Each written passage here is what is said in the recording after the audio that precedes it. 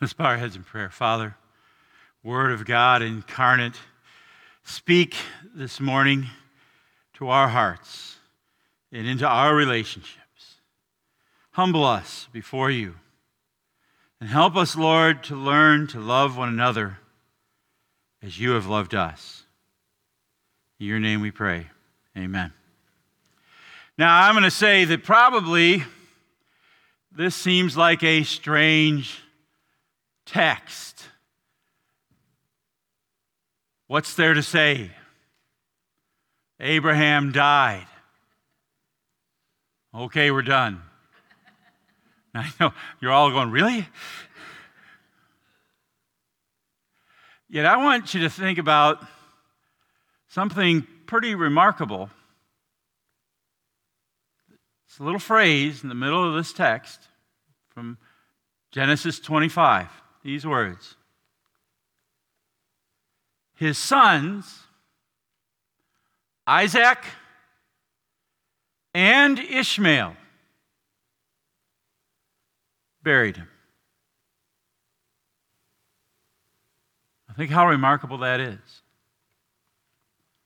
Isaac and Ishmael have pretty much been enemies since the day Isaac was born. Their mothers couldn't stand each other. In fact, the tension in the family got so bad that at one point, Abraham had to push Ishmael and his mother out of the family. Had to send them away. The tension between those two men was so bad that their descendants, the Jews and the Arabs, are still fighting today, thousands of years later. And yet here, if only for a brief moment, a thaw takes place, a reconciliation, if you would, a healing in their relationship. These two boys, men, come together finally to bury their father. Kind of sad, isn't it? That Abraham had to die for these two boys, these two men, to get together even on this thing. But you know, it's a biblical truth. When there are going to be two divided peoples, when there's going to be a reconciliation, someone has got to die. So it worked for Ishmael and Isaac, and whether Abraham had to die. But it is doubly true about our relationship with God. You know, the Bible says that in our sin, we were God's enemies. That's the word that the Scriptures use to describe our condition as sinners. But I want you to hear and listen and read this word from Romans, where Paul says, when we were God's enemies, we were reconciled to him how? Through the death of his Son. How much more, having been reconciled, shall we be saved through his life? Not only is this so, but we also rejoice in God through our Lord Jesus Christ, through whom we have now received reconciliation. You know, we rejoice that Jesus died. You realize that, don't you? Why? Because to reconcile us to God, Jesus had to die. That's the only way to take the things that stand between us and God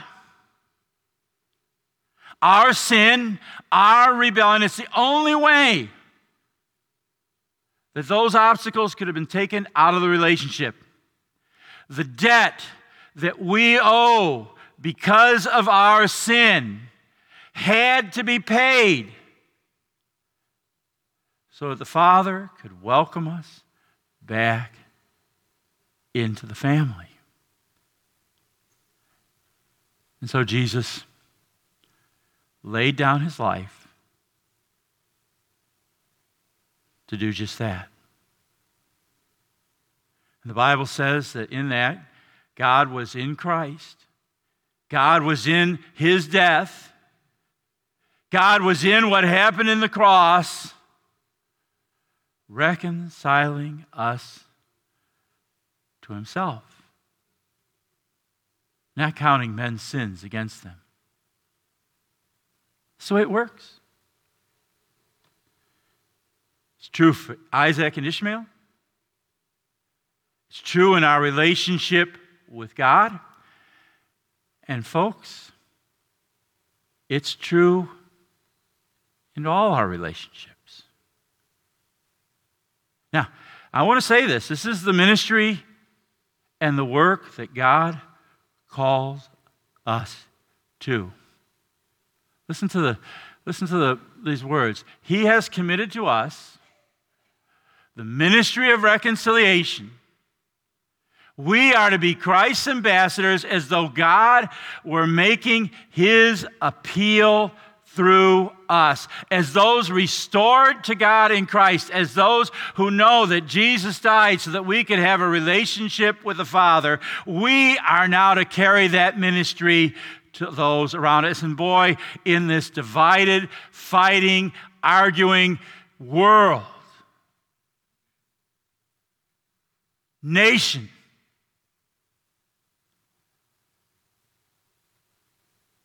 that ministry is needed right now.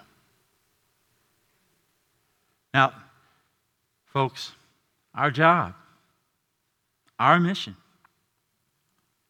is to bring people together, to bring them back to God, to bring them back to each other. The word reconciliation means to turn enemies into friends. Literally, the Greek word means to alter the relationship. Now, funny thing, you know that word alter there? It's the same word that describes what a tailor does. Now think about that. You know, when you have a piece of clothing that doesn't fit, there's a couple of things you can do with it. The easy thing is just put it in the closet, forget about it, give it to Goodwill or East Fort Bend or someone like that, or give it as a hand-me-down to somebody else, or just throw it out. The more costly thing is to go to a tailor and let him hopefully take in the waistline, alter the length of the pants or the skirt. Folks, apply that to relationships. What do we do with that mother-in-law that drives us crazy? I heard some nervous chuckling from the husbands there. What do we do with the brother that we spent a lifetime arguing with and still he can't give up? What do you do with the boss who makes your life miserable? What do you do with the friend who betrays you? What do you do with the spouse whose answer is always to be sarcastic and cutting? The easy thing is to fight back. The easy thing is to just ignore and avoid. And I bet some of you do that with people. There's people, you see them coming and you duck around the corner. The easy thing to do is to maybe get a divorce or just hang that relationship in the closet and forget about it. Maybe go and complain to everybody else about that person. God has called us to a different method. He has called us to be relationship tailors.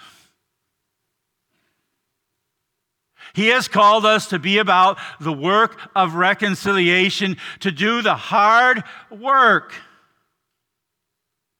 to alter the relationship, to turn enemies into friends, to make it fit. Now, to do that, this is the hard part. Someone has to die. Now, what do I mean? Well, by die, I mean someone has to swallow their pride. Someone has to lay down their weapons. Someone has to give up winning the argument. Someone has to stop being defensive. Someone has to stop holding a grudge and take the first step. The question is who? Because well, she hurt me. She should apologize. He was wrong. Why do I have to go to him? Well, folks, I want you to understand this isn't a have to or a got to. This is a get to. In the Gospels, Jesus makes it clear that it doesn't matter who's at fault. Now, what do I mean? Well, I'm going to take you to two passages in the Gospel of Matthew. First is in the Sermon on the Mount. Jesus says, if you're offering your gift at the altar and there remember that your brother has something against you, in other words, there you remember that you've done something wrong and he has reason to be mad at you, that you're in the wrong. If you are at the altar, remember your brother has something against you, you're in the wrong. Leave your gift there in front of the altar. First go and be reconciled to your brother and then come and offer your gift. So there, Jesus talks about the fact that if you know you've been in the wrong, go. But then in today's gospel, what did he say? He said, if your brother sins against you, so now he's in the wrong. If your brother sins against you, go and show him his fault, just between the two of you. And if he listens to you, you've won your brother. Think about that. Now, don't just, be on the outside and operate out of some kind of codependence need to be the hero and to fix things. That's not what this is. Sometimes you got to wait. You got to let your heart get in a repentant spot or a heart in a loving spot where you're not trying to dig it in by going to the person. But the thing about it is that you need to hear here, if you ask Jesus who should make the first move, his answer to you will always be you.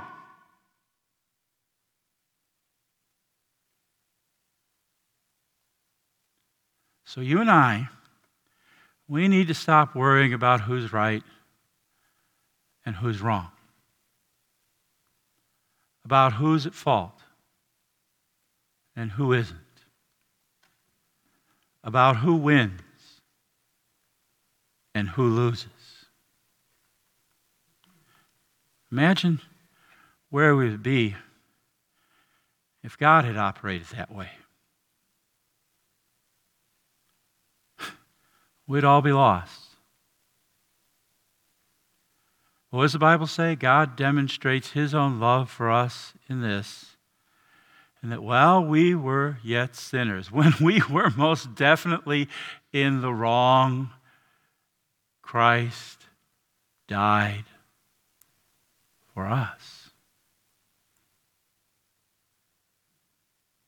See, He calls us to do that for each other. To lay down our pride, our arrogance, our need to be the one who's right, our fear of admitting I was wrong,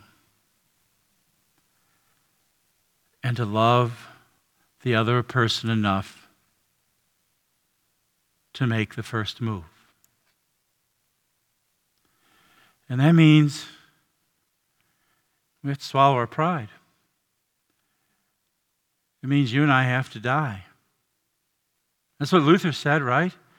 So that's what baptism means, that by daily contrition and repentance, the old Adam in us should be drowned and die, along with all sin and evil desires, so that daily a new man might arise to live before God in righteousness and purity forever. St. Paul describes it. He says, I have been crucified with Christ, so that it is no longer I who live, but Christ who lives in me. In the life I now live in the flesh, I live by faith in the Son of God, who loved me and gave himself up for me. He said, I have to die every day, all the time, in order to be the person God wants me to be. Because you see, God calls you and me, calls us to be like Jesus in our relationships. He calls us to quit fighting. He calls us to learn to care more about each other than we do about proving how right we are. You know, when Jesus was on the cross, when he died, they put a spear into his side. And you know, he didn't flinch. Didn't cry out. You know why? He was dead. All that came out was blood and water. In my mind, it's the water of life and the blood that cleanses us from our sin. I think, folks, that's how you and I will know when the Spirit is really forming Christ in us, when someone jabs and attacks us and we don't flinch. Don't get mad. Don't strike back. I had my dad do that for me once. Saw him do it. So I know it's possible. Standing there in Westchester, Illinois, at 3-story office building going up on the corner of Manheim Road and Roosevelt Road. And this carpenter was yelling and cussing and screaming at my dad. And you have to know my dad. Linda will get this. My dad was like,